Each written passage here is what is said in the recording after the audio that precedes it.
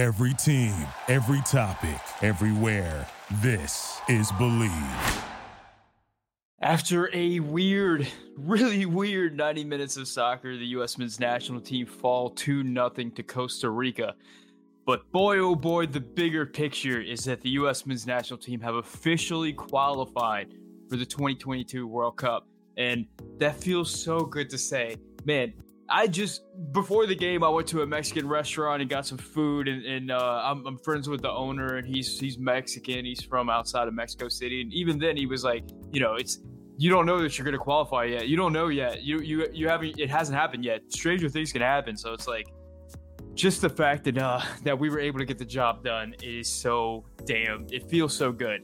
Now that being said, kind of a frustrating night for the U.S. men's national team. Kind of a really weird game of soccer. And I think we'll get into all that on this live episode of the Yank Report. What's up? My name's Sam. This is the Yank Report, the show we talk about the U.S. men's national team. If you want to follow along on the road to Qatar, this is the channel to do it. Hit the subscribe button, hit the like button. If you're in the if you're live with us right now, you can leave a comment. Your comment might get featured on air. We're going to talk about this really weird game of soccer that we just watched. Right after this, we got a sponsor. We got to do the business. We got like 40 seconds of an ad, and then we'll jump right in. And now a word from today's sponsor. BetOnline would like to wish you a happy betting new year as we continue our march towards the playoffs and beyond. BetOnline remains the number one spot for all betting action in 2022. New year and a new updated desktop and mobile website. Sign up today and receive your 50% welcome bonus on your first deposit. Just use promo code BELIEVE, that's BLEAV, to get started. From football, basketball, hockey, boxing, UFC, and of course soccer, right to your favorite Vegas casino games. Don't wait to take advantage of all the amazing offers available in 2022.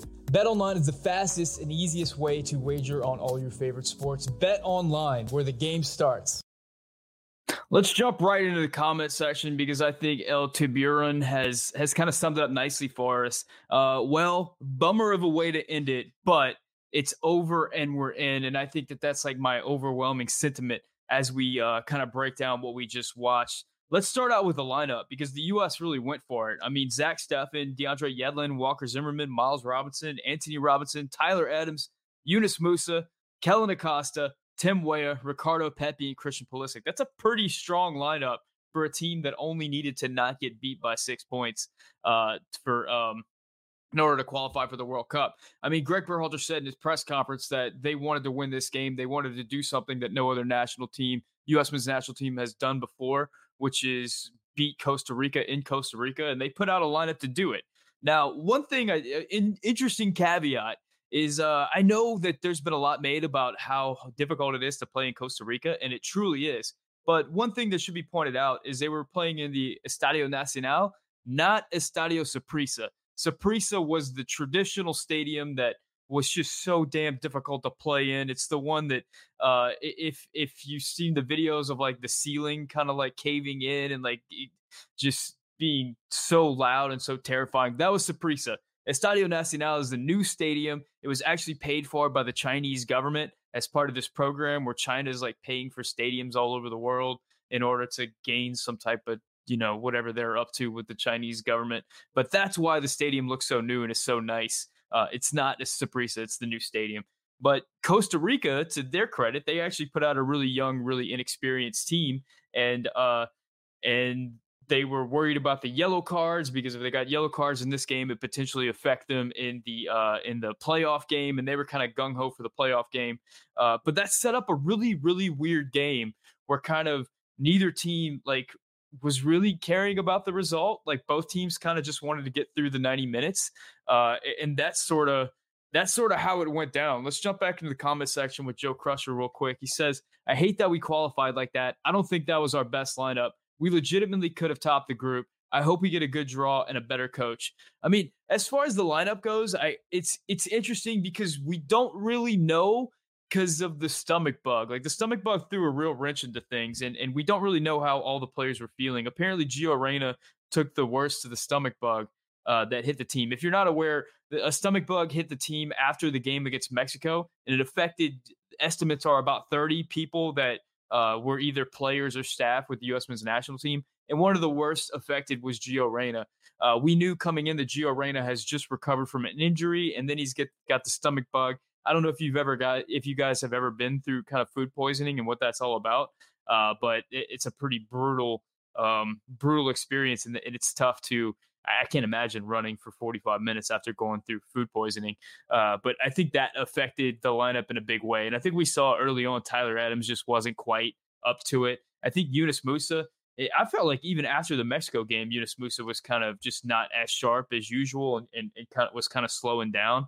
And I thought he kind of lacked some incisive passing in this game as well. And of course, that meant Kellen Acosta was in the midfield, and he's just in a game where the U.S. has a lot of possession and they need somebody to slip in some nice passes. That's not really Kellen Acosta's game. Robert Haynes says the big question is no longer if we qualify, but who's getting on that plane for Qatar. And that's exactly right. I think the next 8 months is going to be all about who's going to be on that plane to Qatar. There's some really interesting positional battles developing. I think we're still trying to figure out who's the backup left back and kind of where Joe Scally is in this mix. I think Joe Scally is going to kind of jump in. Does that mean that he's going to be ahead of George Bello? We've seen recently in the lineups that in the rosters that Greg Berhalter has been bringing 3 right backs in Dest, Cannon, and Yedlin, and only 1 left back. So that's kind of where he sees Bello. But is Scally able to come in and kind of win a position, and does that kind of shake things up? And then at midfield, I was really high on Jean-Luc Busio at the beginning of World Cup qualifying, but in the minutes that we've seen him play, I had not been very impressed. I don't think that he functions very well in this midfield that requires a lot of movement and a lot of defensive pressure. And I don't think he's really built for that. That's not really his game. So I think that is a position that's potentially out there for somebody to win. And then the striker position, you guys know I've been pretty high on Jesus Ferreira, but Ricardo Pepi was okay tonight. We'll kind of get into that when we talk about the game. But I think the striker position is still up for grabs. Mike Irish says, frustrating that we couldn't score. The team played with effort. The team played with effort. There you go, Mike Irish. Thank you, sir. Let's sort of jump in, okay? Because I think to start the game, the U.S. was really dictating play. They were holding on to the ball pretty well, and they were really kind of going at Costa Rica. Costa Rica was on their back heels for most of the first half. I think the issue in the first half was that we had a midfield of Acosta, Musa, and Tyler Adams, and none of the 3 are really guys that are all that great at precision and incisive passing. Of that group, like we know Yunus Musa is really good at beating a guy off the dribble and making a penetrating run. But as far as his end product, as far as playing balls in behind and really nice passes into tight windows, that's not really his game. And I think we saw that throughout the first half where he could make a nice run, but after that, what to do with it, didn't really know. Kellen Acosta is not going to be an incisive passer, and neither is Tyler Adams. So what we saw a lot in that first half was the U.S. possessing the ball, getting it, and then kind of kicking it around with their midfielders and never really threatening the Costa Rica back line, which was really frustrating. But at the same time, we knew that game plan was going to serve us well. Going into the second half, Costa Rica gets some set piece goals, and I think it was really against the run of play. I don't think Costa Rica really threatened with shooting opportunities at all throughout the game, except on these set pieces. The first one was that set piece where the Costa Rican attacker went up over Walker Zimmerman, a guy who's just been unconscious in the air throughout World Cup qualifying and is able to put it away. That was Juan Pablo Vargas. So kind of a goal against the run of play, kind of frustrating. But that was that. And then the second goal is a Costa Rican set piece that is met in the air by Zach Steffen, but he doesn't punch it away and he doesn't catch it. He's kind of caught in 2 minds there, and he just spills it right in the box, and the rebound is hit to the back post. It finds Contreras, who slots it away for Costa Rica, 2-0. And Felix Santos donates $2 in order to say Zach Steffen was bad on both goals. And It's tough to disagree with that. I'm not really a goalkeeper, so I can't really speak on a lot. But I feel like, especially on that second goal, man, he could have done a little bit better with that. He could have been a little bit more commanding of his box, and I think that that's something that we see of Stefan a lot. It seems like every game he has one of these moments where he kind of spills it or he's indecisive in the box. There was another one on that earlier in the game. I think that Stefan was a little kind of unsure of himself. And that one didn't lead to a goal, but the second one did. As far as the first one, I don't know if you put a lot of blame on Zach Steffen there. That was kind of a point blank header. If he would have made that save, it would have been an unbelievable save. I don't know if we can really blame him much for that. Walker Zimmerman's got to do better. But at the end of the day, if you give up corner kicks, people, small teams beat big teams on corner kicks every day of the week, and that's just part of the game of soccer. I think the big thing that happened in the second half was we saw a change in midfield. Tyler Adams came out. Kellen Acosta moved back to the 6, and Luca De La Torre came in. And with Luca De La Torre in the game, we finally had a midfielder who was able to push the game forward for the U.S. I think we saw throughout the second half, the U.S. was really looking for Luca De La Torre to be the straw that stirs the drink. But ultimately, I think at that point, especially once the U.S. went down 2-0, it was so damn weird because Costa Rica was very content winning the game 2-0. It seemed like they were looking for a real moral victory here in order to take into their last game, in order to take into that playoff. And the U.S. was fine losing 2-0 so long as they didn't give up 6 goals. So what it ended up being was like Costa Rica was sitting in deep and the U.S. was not pushing numbers forward. So it was just like this stalemate at midfield where all we were really doing was looking for like Anthony Robinson to get in deep on that left flank and put in a hopeful cross. But even then, we didn't have the numbers in the box to really threaten there. So it was just kind of a stalemate. It was just nothing doing on either side. So it ended up being like a really weird game. And I think the best evidence of that was seeing that last like 2 or 3 minutes where the U.S. was just really content to run out the clock and Costa Rica was content to let them. So like neither side had any interest in like really mixing it up on that last few minutes. And there it was. So Felix Santos says Reyna was off tonight. I don't know what people were watching. I don't know about that, man. Gio Reyna has some really nice moments in that game. There was one moment where he took on the Costa Rican defense and just ran right at him, beat a few players, and had a shot that went well over the bar. But still, his ability to run through players with strength and still stay up. Like we see Christian Pulisic run through players, but he is easily fouled. Luca De La Torre is a lot more difficult player to foul. So he's able to keep that ball. And it's just really impressive watching him run. Robert Haynes says, I think Adams picked up an injury early on. I wanted Berhalter to pull him in the first half just to be safe. Yeah, it definitely looked like that. And the commentators made a note of that. It's just, the third game of World Cup qualifying in a really difficult and emotional window. I think the wear and tear was evident on Tyler Adams and a few other players. McLovin, who I think is a new commenter, I've never seen McLovin comment before.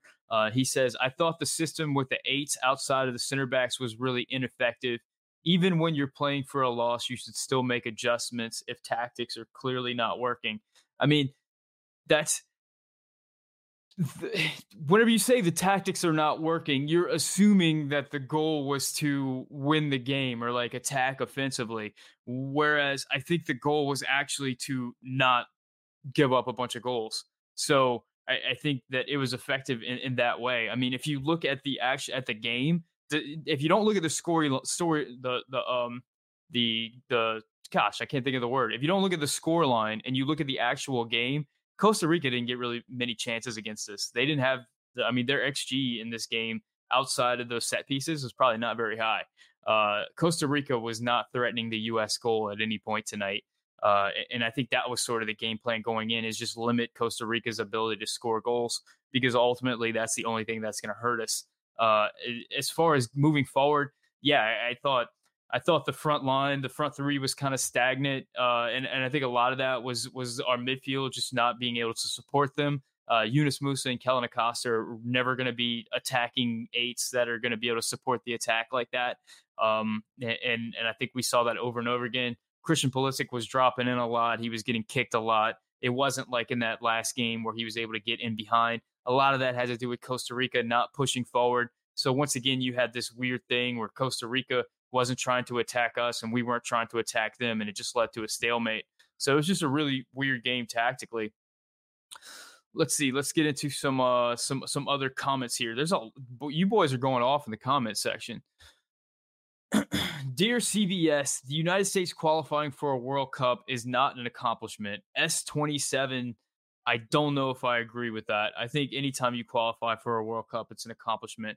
I don't think that we should just be pretending like we deserve to be here. I think there's a lot of nations that fail to qualify for a World Cup that you would consider soccer nations. I understand this is a weak region, but at the same time, we didn't qualify for the World Cup 4 years ago. It was an incredibly difficult moment in a lot of our lives, and I think it's okay to celebrate this moment. I don't think that that's a bad thing. I think most nations that qualify for the World Cup celebrate it, even if they expect to get there every year. I don't think it's I don't think it's the worst thing in the world being excited that we qualified for the World Cup. Andrew Castrita says, we are a young squad and will only be better. Disappointing performance, but we will get stronger. And I think that's accurate, man. I think this 8 months is going to be an 8 months where a lot of new players are tried out. The squad is going to expand. It's going to be an opportunity to really solidify things as we move forward. And I think that's a big part of this, man. I think the U.S. has really grown as a team throughout World Cup qualifying. I'm going to do a video on that specifically. But I think, you look at this U.S. men's national team squad in Nations League, the team that played Honduras and the team that played Mexico. And those were teams with a lot of these same players that had a naivete about them and had they just did not it felt like the moment was pretty big, man, and they were not used to the intensity of these games, and they were not used to kind of the CONCACAFery. And then you flash forward to right now to this team that just went through this window, and I feel like it's night and day. I feel like this team is used to playing with each other. They're playing for each other. They kind of know where everybody's going to be, and they're a lot more up for kind of the games of CONCACAF. And I think that they're a lot more experienced and ready for this World Cup. I think we came into World Cup qualifying with a group of novices, and we're leaving with a group of experienced campaigners. And I think that experience is going to be fantastic as we kind of work in new players into the group. If it's a Joe Scally, if it's I'd love for Paxton Pomykal to be in this group. I think you bring in Paxton Pomykal, and I think he can do a lot of the things that Luca De La Torre did for us. Maybe not as cleanly on the ball, but I think he offers a little bit more defensively and still a solid game offensively. And I would love to see him, but somebody else has got to come in that 8 position, because I don't think we're getting what we need from Busio right now. But I'm really excited, man. I'm really excited about the growth that this squad has had throughout World Cup qualifying, and I'm excited about the growth it can have in the next 8 months, and the performance it can have at the World Cup. I don't know if I still feel like this 2022 World Cup is just going to be the precursor to the 2026 World Cup. I think this World Cup is going to be one where we're going to get a lot of experience, and heading into that next one is going to be a big deal. I look back at the U.S. men's national team from 1994. The U.S. first qualified for the World Cup for the first time in like a number of years. It was like 40 years in 1990. And in 1990, they had a bunch of young players in there, players fresh out of college. And they didn't do very well in 1990, but they gained a ton of experience. And a lot of that led to the super successful 1994 World Cup, where where the U.S. just overperformed expectations tremendously, and was able to get into that next round, even though they had a bunch of players who never played professionally. They had a bunch of college dudes that nobody's ever seen before. But I'm kind of seeing as that being the same story for 2022. But I hope this experience will allow us to perform well in 2022. Robert Haynes says, we did not look good tonight, but 3-game windows took its toll on Robinson, Adams, and Pulisic. McKinney, Dess, Aronson, Richards will be back. Yeah, I think that's a big thing, man. I think depth really hurt in this window. And I think 3-game windows were just not our friends throughout World Cup qualifying. I say that in our 1-2 game window, we beat Mexico and had a really tough game against Jamaica that we probably should have lost, but we were able to keep that point. But yeah, I think the 3-game windows throughout World Cup qualifying were really difficult for us. I think the drop off from some of our top guys to some of our rotated guys was pretty tough and pretty adamant. I think the U.S. really struggled playing away from home throughout World Cup qualifying, and the 3-game windows weren't exactly a good thing for us. They really took their toll. And I think a lot of the 3-game window added this degree of variance where it was like, who do you play and when do you play them? Like, what's the circumstance in which you play them? I think I saw an interview with Greg Berhalter where he talked about how the U.S.'s first game away in El Salvador was so damn difficult because the El Salvadorians were so up for their first home game. And then our game away at Honduras, it was their first home game. So there was like an extra intensity in the stadium for those games. The U.S. ended up tying the El Salvador game and winning the Honduran game. But he made mention of how extra difficult those games were because of the timing. And I think timing had a lot to do with how things played out. But, ultimately at the end of the day, we were able to get through it. J. Cool says, no plan B tonight, Sam. Left wing crosses weren't working, but we just kept trying it. Yeah, it was kind of the only thing that they were allowing us to do. I think in the second half especially, a lot of those left wing crosses were on because Luca De La Torre was just the player who was pressing forward, and he was on the left, and therefore the attack ran through the left. Had Luca De La Torre been on the right, I think Gio Reyna would have been more involved. I think that was kind of simply where things were for us. But at the same time, I think it was pretty evident that Costa Rica was happy to sit back and take their 2-0 win, and the U.S. were happy to kind of sit back and not push forward. It was a really weird game in that regard. Neither team was really pushing at the end of the game. And I think that led to a lot of frustration from the fans. But ultimately, we qualified for the World Cup. It was kind of mission accomplished for both sides. Oki5434 said, divide in fan base is clear with this result. Many are complacent with the results getting us qualified. Others are furious that the standard allows us to think losing is okay in our region. I mean, you gotta think about the priorities here. I mean, what are the priorities? Are the priorities to win every game, or the priorities to qualify and move forward? And sometimes those priorities aren't aligned.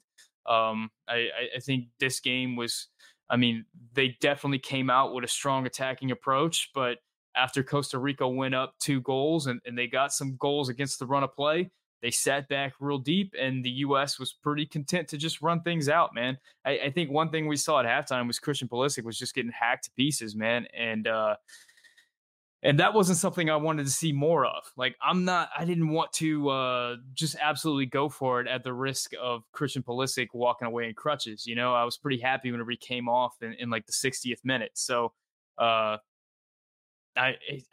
don't know. I'm happy with the result, man. I don't know what to tell you. Let's see.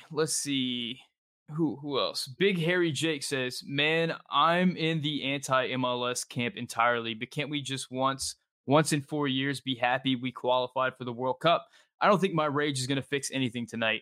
I mean, Big Harry Jake, to be fair, I mean, we are fans, and fans are incredibly emotional people, and there's nothing wrong with that. There's nothing wrong with being really emotional and excited and into your team and wanting to win every game. I think even the fans who are upset that we didn't win are going to wake up tomorrow morning and a little smile is going to creep across their face because the U.S. qualified for the World Cup. And that wasn't something that we were entirely sure about like a week ago.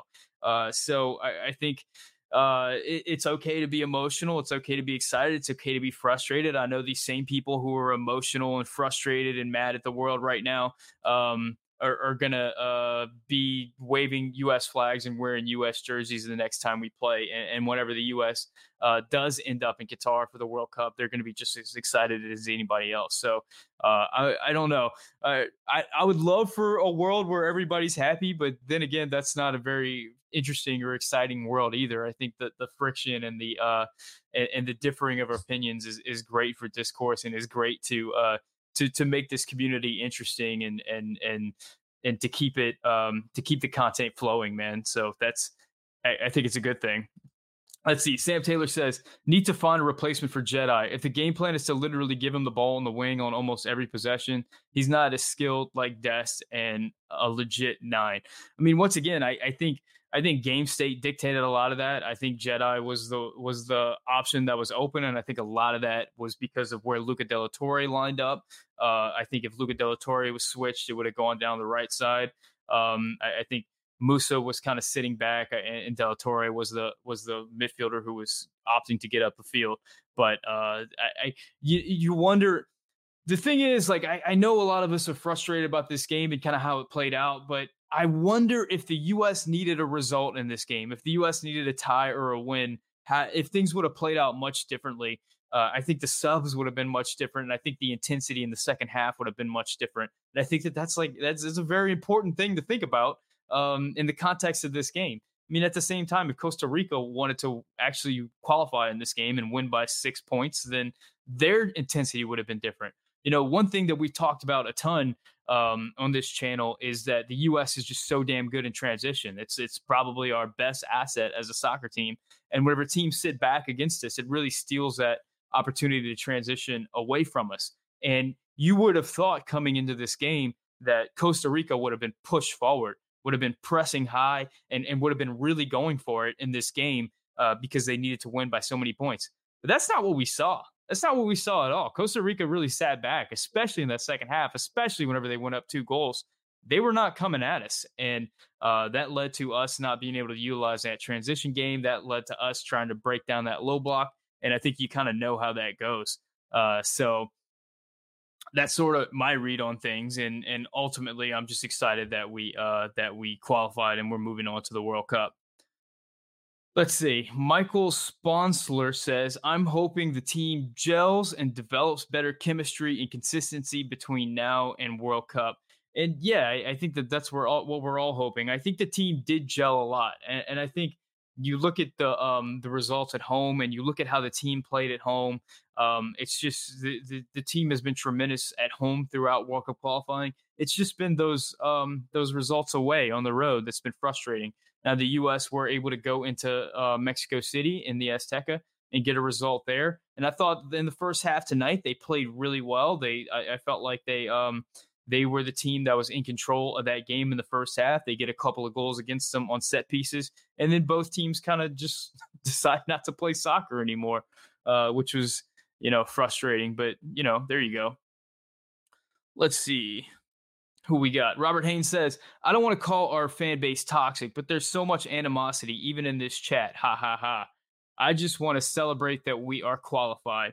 Yeah, I mean, animosity and frustration is just kind of part of being a fan. That's just part of it. I think toxicity for me is whenever you're like actively trying to hurt people. And there are people out there in this fan base that do that. There are people that just kind of want to make people feel bad. And that's not cool. That's something I get upset about. And I think it's that type of thing we really need to get out of this fan base. But as far as just being upset about the coach or upset about the team or upset about the results, that's fine.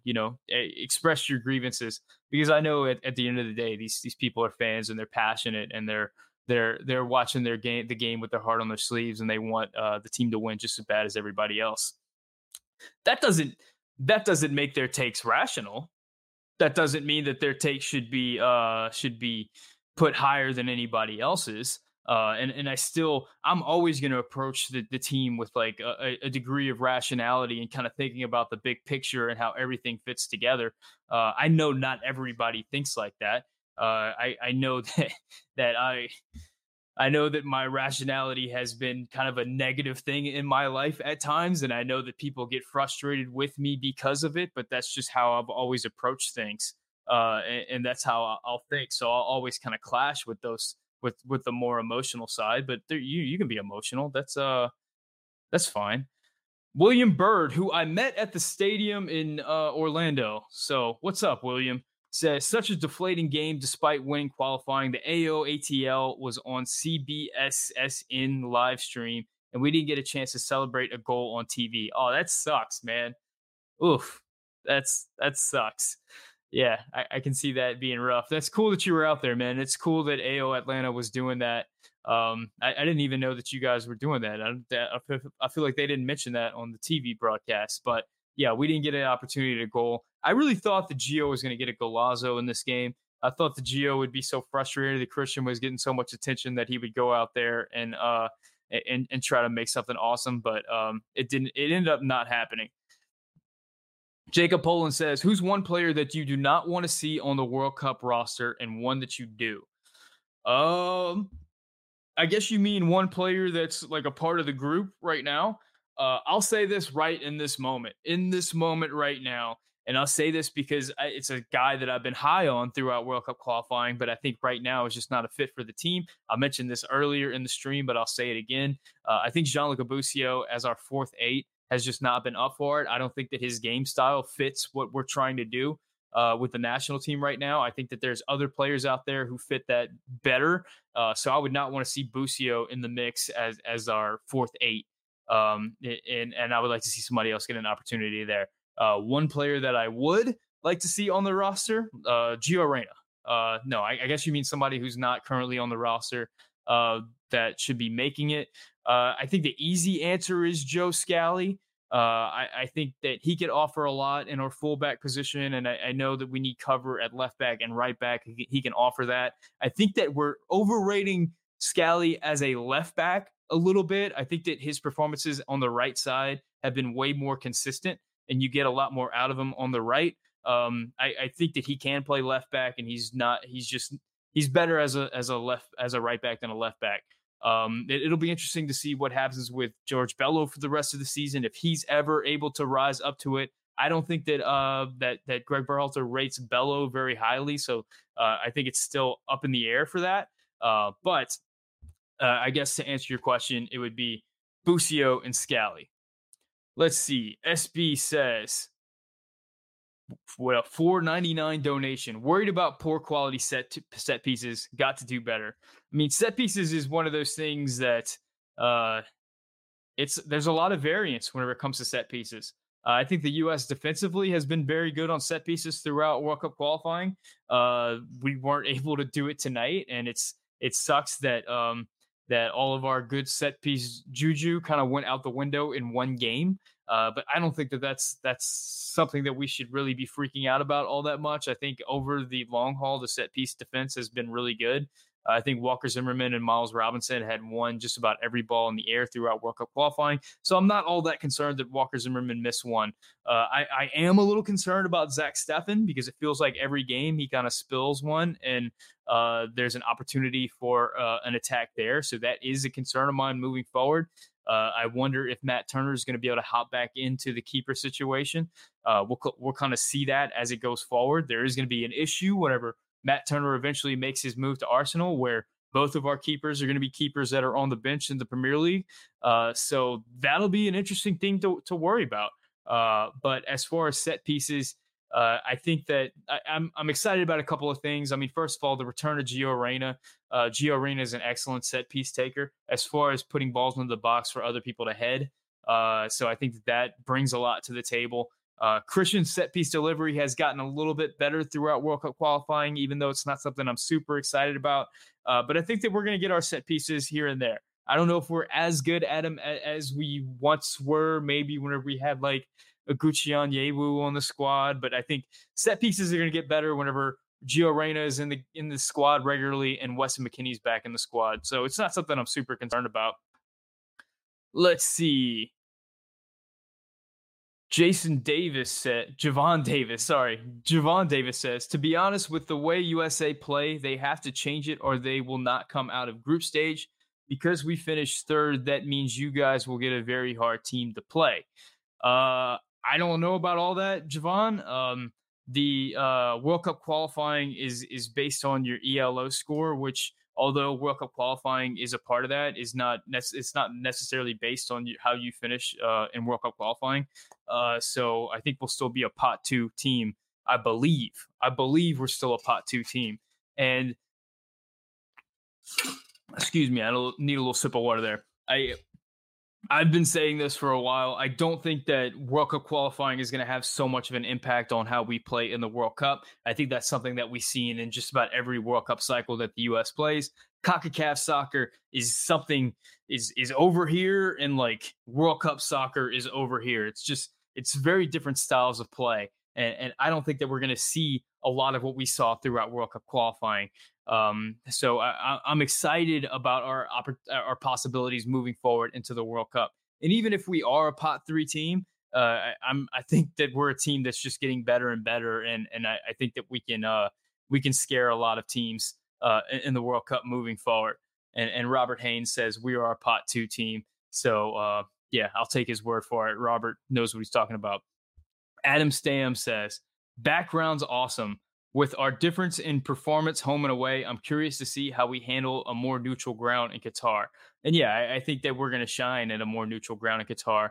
I think that whenever teams come out at us, whenever they press us, whenever they expose their back lines, our transition game is tremendous. Our ability to counter press is tremendous. I think in this game tonight, especially in the second half, Costa Rica didn't come out against this. Costa Rica wasn't pressing us. Costa Rica wasn't really trying to play the ball out of the back or anything like that. They really sat back, and we know that that's kind of where we struggle. And I don't see a lot of that occurring at the World Cup. In fact, I see some moments. One thing that we really haven't seen throughout World Cup qualifying is the U.S. playing a team that is much better technically and just much better talent-wise across the board. And we're going to run into that in the World Cup. We're going to run into a top 10 team that is able to just handle us and is able to dominate possession. And I think that is where this team is really going to shine, where we have the ability to hit teams on the counter, and we might be able to knock off a big top 10 team in that way. I don't think that the way that we performed in CONCACAF or the game style of CONCACAF, especially CONCACAF away games, is going to inform too much on how we play in the World Cup. I don't think that that's something that we should really be worrying about. Let's see. We'll get a few more questions in. We're 36 minutes deep. We got 163 people. Guys, thank you for coming into the live stream. Make sure you get your questions in the comment section, and make sure you hit the like button if you're enjoying the content, if you're excited that the U.S. qualified for the World Cup, if you're terrified with the way that U.S. played tonight. Whatever your emotions are, hit the like button. Take those emotions out on the like button. Thank you for coming to the channel. If this is your first time, hit the subscribe button, hit the like button, all that good stuff. Let's see. I love how the comment section has switched from talking about the game to just talking about Qatar. Like, I feel like it changed that quickly. We went from being upset about how the game played out to wondering how the draw is gonna happen and how we're gonna play in Qatar, and that's just a great thing. And it kind of shows how quickly the fan base moves from one thing to another. Church 72 says counterplaying isn't GGG way of playing. Well, counterplaying often isn't really a choice. Like if you're playing against Brazil, you don't have a lot of choice as how you're gonna play. You're gonna have to play on the counter because Brazil's gonna dominate the ball, right? So I think there are some teams who have quality, who have the ability to hold the ball, but still choose to play sitting back and on the counter. I think about a team like Canada like that. Canada have the ability to play straight up, but that's not really what they choose to do. As opposed to a team like Brazil or England or let's see who else, maybe Spain, teams that are going to want to hold on to the ball, possess the ball. So it's whether GGG wants us to play counterattacking soccer or not, there's going to be teams that force us into that. And I think whenever that happens, we've been solid defensively. We're great at keeping our shape, and we're going to be able to hit teams on the counter that way. And I'm excited to see it. Rohit Kalavakalava says, I feel like having Des would have helped. Everything was going through Anthony's side, and he was gassed. I think having Des on the field helps not just because of that. But I think when Dest is on the field, our ability to possess the ball out of the back goes up exponentially. Dest is one of those players that is able to unlock a press, and he's one of those players in possession that can just solve problems with his passing and his ability on the ball.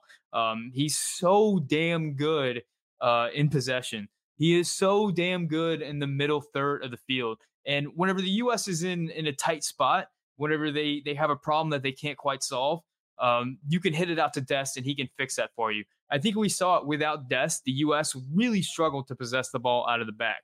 Whenever Tyler Adams was in the game, and it was Anthony Robinson and Tyler Adams and Yunus Musa and Kellen Acosta, that's not a recipe for success in moving the ball up the field. I mean, you're hoping that Yunus Musa is going to get on the ball and beat somebody and run up the field. With Serginho Dest on the field, that changes everything completely, and we're a lot more comfortable and confident building out of the back. So, yeah, I agree with you that Dest would have helped going forward, but I think he would have helped across the board on the back line as well. Let's see. Robert Haynes says, Sam, do you have any inside information sources on if it will still be a 23-man roster or an expanded one for Qatar? I hope they keep 5 subs. That is that is $1 million question, Robert. That's something I think everybody's wondering. I don't know, and I don't think anybody knows at this point. I think it's one of those things where I think people have gotten used to the expanded rosters, and I think people like the expanded rosters. So I don't know exactly how it'll go down. We'll see I'm sure like COVID rates heading into it is going to affect things. We saw in this window that the U.S. was affected by COVID. Reggie Cannon went down with COVID, and that had a big impact on how this roster played out. It forced Shaq Moore to come into the mix and just kind of change things up a lot. So I don't know. It's going to depend on, I'm sure, the COVID rates, but we'll see. McLovin says, what would you think about Arena Pulisic with Weah up top? I mean, it seems exciting. I don't know. We haven't seen Tim Weah play forward in a long time. He hasn't played forward for Lille in a while, and I don't know. I think the thing about Tim Weah is his finishing has never been good for me. I think that even though none of our strikers are finishing all that well right now, I don't think Tim Weah is a particularly great finisher, and at the same time, he's been one of our best wide attackers throughout World Cup qualifying. And it feels rough for me to take that away in order to kind of force this. I think the best case scenario is that Ricardo Pepi or even Jesus Ferreira kind of fills in that gap, slots in, and gets better to the point where we're not asking to put Tim Weah in that position. I think Tim Weah, where he is the best case scenario for the U.S. And remember, World Cup qualifying is going to be just like a 3-game window.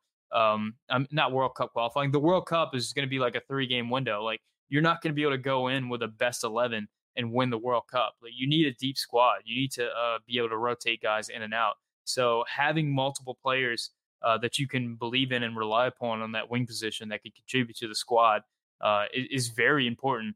And just trying to fit in everybody into our best 11 is not necessarily the most effective way to go about it. Let's see. I just hope that Church72 says, I hope that Brooks is back on the team in Qatar. You need to bring your best and most experienced defender. We'll see, man. We'll see. Greg Berhalter did say that there was a opportunity for Brooks to come back into the squad.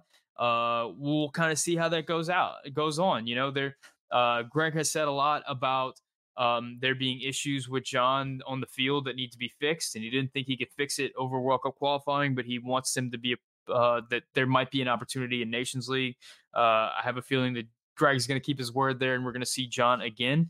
But as far as him being the best center back on the team or most experienced defender, I mean, he's the most experienced defender, but I don't know if he's the best at this point, especially for the way that this team plays. The team relies on athleticism at the center back position so much. I mean, there's been so many moments where either Miles Robinson or Walker Zimmerman were forced to retreat and make athletic plays. And that's not something John Brooks can do. That's not something that he's great at. So we'll kind of see if he can do that moving forward. I think I know nobody wants to hear this, but I think Aaron Long is a better center back than people give him credit for, and he fits really well into that idea of what Greg Berhalter wants to do. And then, we saw EPB get an opportunity in this window. I have a feeling that Cameron Carter-Vickers is going to get an opportunity as well. So it's not exactly a open and shut case that John Brooks is going to be at the World Cup for the U.S. men's national team. And on top of that, if you buy into the rumors that he could potentially be a locker room problem, or that there's some type of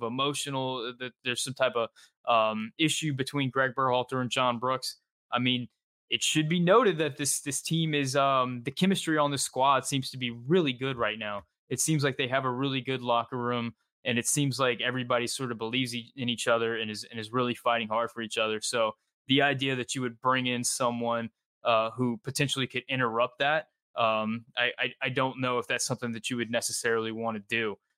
We'll see, though. We'll see moving forward.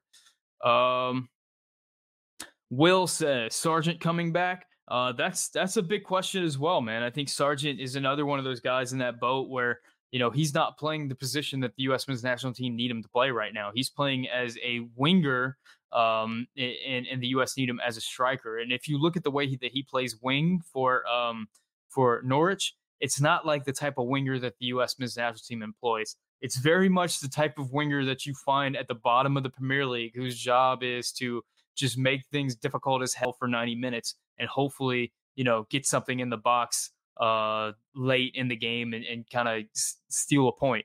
He's not taking on players one-on-one. He's not putting crosses into the box.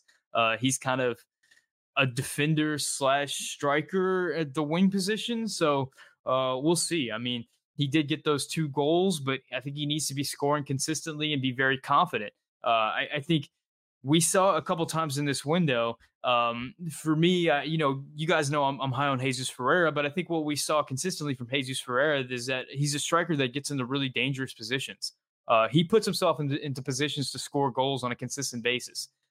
I don't see that from Josh Sargent. I don't see Josh Sargent putting himself into threatening positions for Norwich. I didn't see him doing it whenever he was with the national team. So he ends up being a number 9 that is not really fulfilling that duty of a number 9. And for a squad that kind of struggles to score goals anyway, that's not exactly what you want on the field. So I'd love for Sargent to turn that corner. I'd love for Sargent to be at the World Cup. I'd love for him to I'd love him to get to the point where he's a starting striker for the U.S. men's national team, but it's not exactly cut and dry at this point. And there's other players that are performing really well.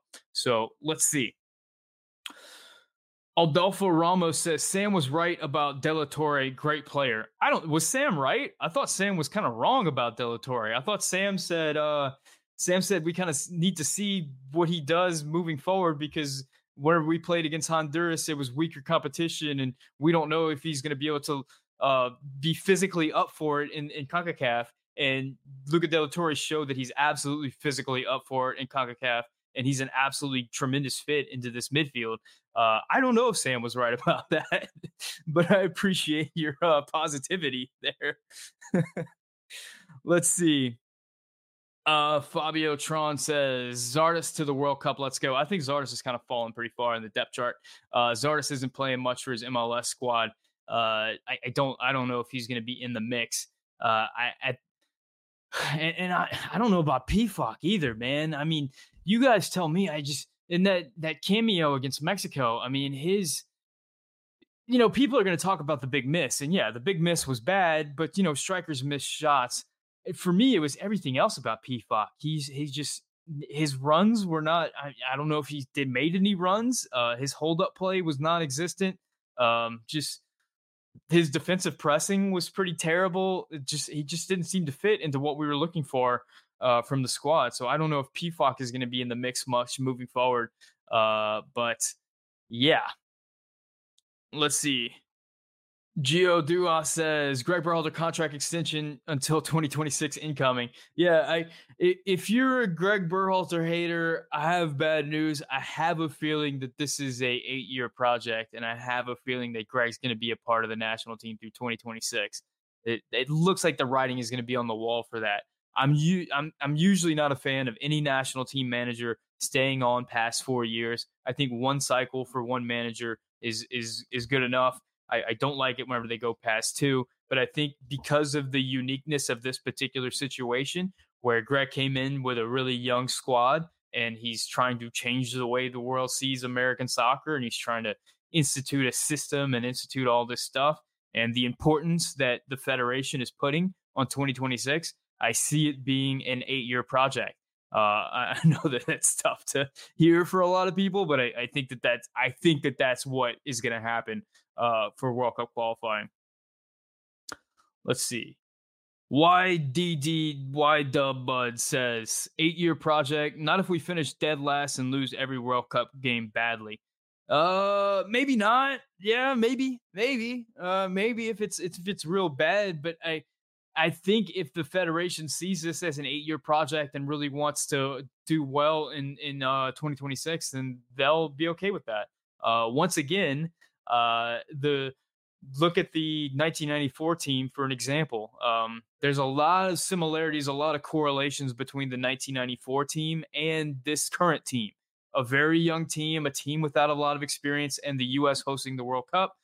We saw in 1990, the U.S. went to the World Cup and had a pretty poor showing, but the experience that team gained in that World Cup is what led to them being so damn successful in 1994. So I think that there's a lot of similarities, and I have a feeling that that's sort of what we're going for. Maybe the thing I think might happen is maybe the U.S. has such an amazing World Cup that some team decides to back up the truck for Greg Berhalter and pay him a bunch of money, and maybe he accepts like a high-level club offer, and that would be a way for Greg to leave the national team. I don't think that Greg leaves the national team for a poor performance at this point. It would have to be real bad to the point where he loses the locker room. If the locker room says that they don't want to play for this guy anymore, then he'd be out. But I don't think that a poor performance will necessarily get him out. If I were you, if you want Greg Berhalter gone as the national team coach, I think you should hope for Greg to have a remarkably amazing World Cup to the point where some team wants to come through and offer him a bunch of money in order to take him away from the U.S. So that's my thoughts on the situation. Shadow Gray 760 says, I actually like Greg this cycle. Our players just need to be better finishing. I mean, there's definitely some valid criticism for Greg throughout World Cup cycle, and you can look at the team's performance on the road as evidence for that. There's definitely narratives to be built on each side. If you want to make a narrative that Greg Berhalter has been a fantastic coach for the U.S. men's national team, you absolutely can. If you want to build the narrative that Greg Berhalter is not a good enough coach for this U.S. men's national team, you absolutely can. It's kind of just how you see things. So I understand both sides of the coin, but I do think that that he's going to be the head coach for a while for this national team. Arnold Maldonado donates $4.99, says, keep up the good work, Sam. Shout out Arnold. I hung out with Arnold a lot in Orlando. We ate at some Brazilian restaurants with Filippo, had a real good time, tailgating and all that stuff. The game in Orlando was just a tremendous thing, and it was so fun hanging out with everybody, meeting a ton of people. Yukin Yuk says, glad we got that draw in Mexico. Otherwise, U.S. would be playing against New Zealand. Everybody check out Yukin Yuk's YouTube channel. The dude has like 100,000 subscribers or something. Amazing ukulele YouTube channel. By the way, I had a ukulele. I played a little bit of ukulele for a little while. I'm a guitar player, so playing the ukulele kind of came pretty easily. But anyway, yeah, I don't know. I think that's a little bit of revisionist history. I think that we don't know what would change if the U.S. would have needed a result in this game, and what would change if Costa Rica needed a result in this game. I think this game set up for a fairly uneventful game, and that's absolutely what we got. So I don't know. Turning back the clock and trying to say that, this result is necessarily what would have happened if the U.S. would have needed a result, I don't think that's fair. We don't know. We don't know what we don't know. Let's see. Urias Tosh says, the goal of the U.S. men's national team should be to finish third in 2026. That should be the goal, to get to the semis and third for the first time since Uruguay 1930. Get to the semis and then win the third place game. I mean, why not? Why not win the whole tournament, man? I mean, considering the way that the U.S. men's national team has been improving, considering the way that the depth has been improving throughout, why not, man? Maybe in 4 years from now, I mean, Christian Pulisic is one of the best players in the world. Gio Reyna is one of the best players in the world. Weston McKennie is one of the best players in the world. Tyler Adams is one of the best players in the world. And then we've got, 4 more Gio Reynas and Christian Pulisics at every position. We got a bunch of amazing 20-year-olds. We got a bunch of amazing 28-year-olds. I mean, in 2026, the U.S. can really go for it. If we continue to produce prospects the way that we've been producing them, and like our current crop of prospects continues to move forward and produce, the sky's the limit for the U.S. in 2026. I mean, think about guys like Jonathan Gomez, Caden Clark, Paxton Aronson, Brendan Aronson, Tim Weah. These are all Paxton Pomacall. These are all guys that are young enough that they have a high enough ceiling that they can keep getting better throughout this next 6 years or 4 years heading towards 2026. The U.S. can perform really well, man. We can absolutely be on par with some of the top clubs, top nations in the world if we keep progressing at the same rate that we're going right now. Let's see. I'm going to answer a couple more, then I'm going to get out of here, guys, because we're coming up on the 1 hour mark. Fabio Tran says, things are definitely not perfect, but this team is far more exciting than the last cycle of players. Fabio, I don't know how any fan can watch this team and not be super excited, man. I'm very high on this team right now. I think that they look really good, man. I think that we have a lot of opportunity moving forward. I'm really excited to see what happens. I'm excited to see this summer, whenever I think the U.S. is going to have some friendlies. I mean, there was kind of a rumor that Argentina was looking to schedule some friendlies with the U.S. and Mexico this summer. I'd love to see how the U.S. stacks up against Argentina right now. But I'd especially love to see how the U.S. stacks up against kind of that 10 through 20 group of teams. Like, how does this U.S. stack up against like Switzerland or Denmark or Portugal or let's see, who are the South American teams that actually qualified? Because I know Colombia didn't make it. I forget who actually qualified, but yeah, I think that's the opportunity, man. I think the U.S. stacks well against those teams, and those are the teams that you need to beat in order to get to that quinto partido, which I think is the goal for the U.S. in this particular World Cup. Robert says, good night. Thanks for all that you do. Thank you, Robert. Thank all of you. I'm going to answer a couple more, and I think that this is a good time to wrap it up. Yuke says, why should we settle? That's always been U.S. soccer mindset until now. As the saying goes, aim for the moon. If you miss, you may hit a star. I don't know if the U.S. soccer mindset has always been settle. I think the American mindset has always been like, so you're saying there's a chance. We always believe we can win. Like, it's funny whenever I talk to fans of other nations. Like, I talked to my friend who's from Mexico, who's a El Tri fan, and he was talking about the World Cup, and he was like, it doesn't even matter because, we're both going to get out in the first round anyway. And I was looking at him like, what? We're not going out in the first round. We're definitely moving forward. Like, we have this unearned confidence in the United States. We have this American exceptionalism where we always believe that we have a chance to beat anybody in the world. I remember in the World Cup, I can't remember the year, the World Cup that Jurgen Klinsmann coached in, where he was heading to the World Cup and somebody asked him, like, what is the team? What are the expectations for this team? And Jurgen made a bunch of headlines and people ridiculed him and they made fun of him because Jurgen said, we expect to win the World Cup. That's why we're here. We're here to win the whole thing. And that's sort of always been the American ideal and the American sensibility. We want to win. We don't think anybody can beat us. We think we have just as good a shot as anybody else. We don't think that, these guys are flesh and blood just like us. They can make mistakes just like we do. And whenever they do, this can be our day and we can win. I think that's always been the American mindset. I don't think we ever settle. I don't know where that kind of came into the vernacular. I know that we missed the last World Cup and that had a lot of people frustrated. But I think American exceptionalism is a very real thing. Let's wrap this up. Big Harry Jake says the only teams we 100% can't beat without extreme luck are Brazil and France, in my opinion. Yeah, those are probably the top 2 teams in the world right now. But at the same time, baby, we got some ballers who can hit on the counter, man, and we got a fantastic team to execute a counterattack game plan. And I would not want to play the United States if I was one of those teams. Maybe that's just me being really high on the squad and being overly optimistic. I'm definitely guilty of that. But at the same time, I do think the athleticism and the technical ability and the quality that this team has, the U.S. has always been a difficult team to play against. The U.S. has given Brazil some really tough games in a lot of games where, we were just tactically very disciplined. We held our shape. And then when we got counterattacking opportunities, we fought like hell and went right at them.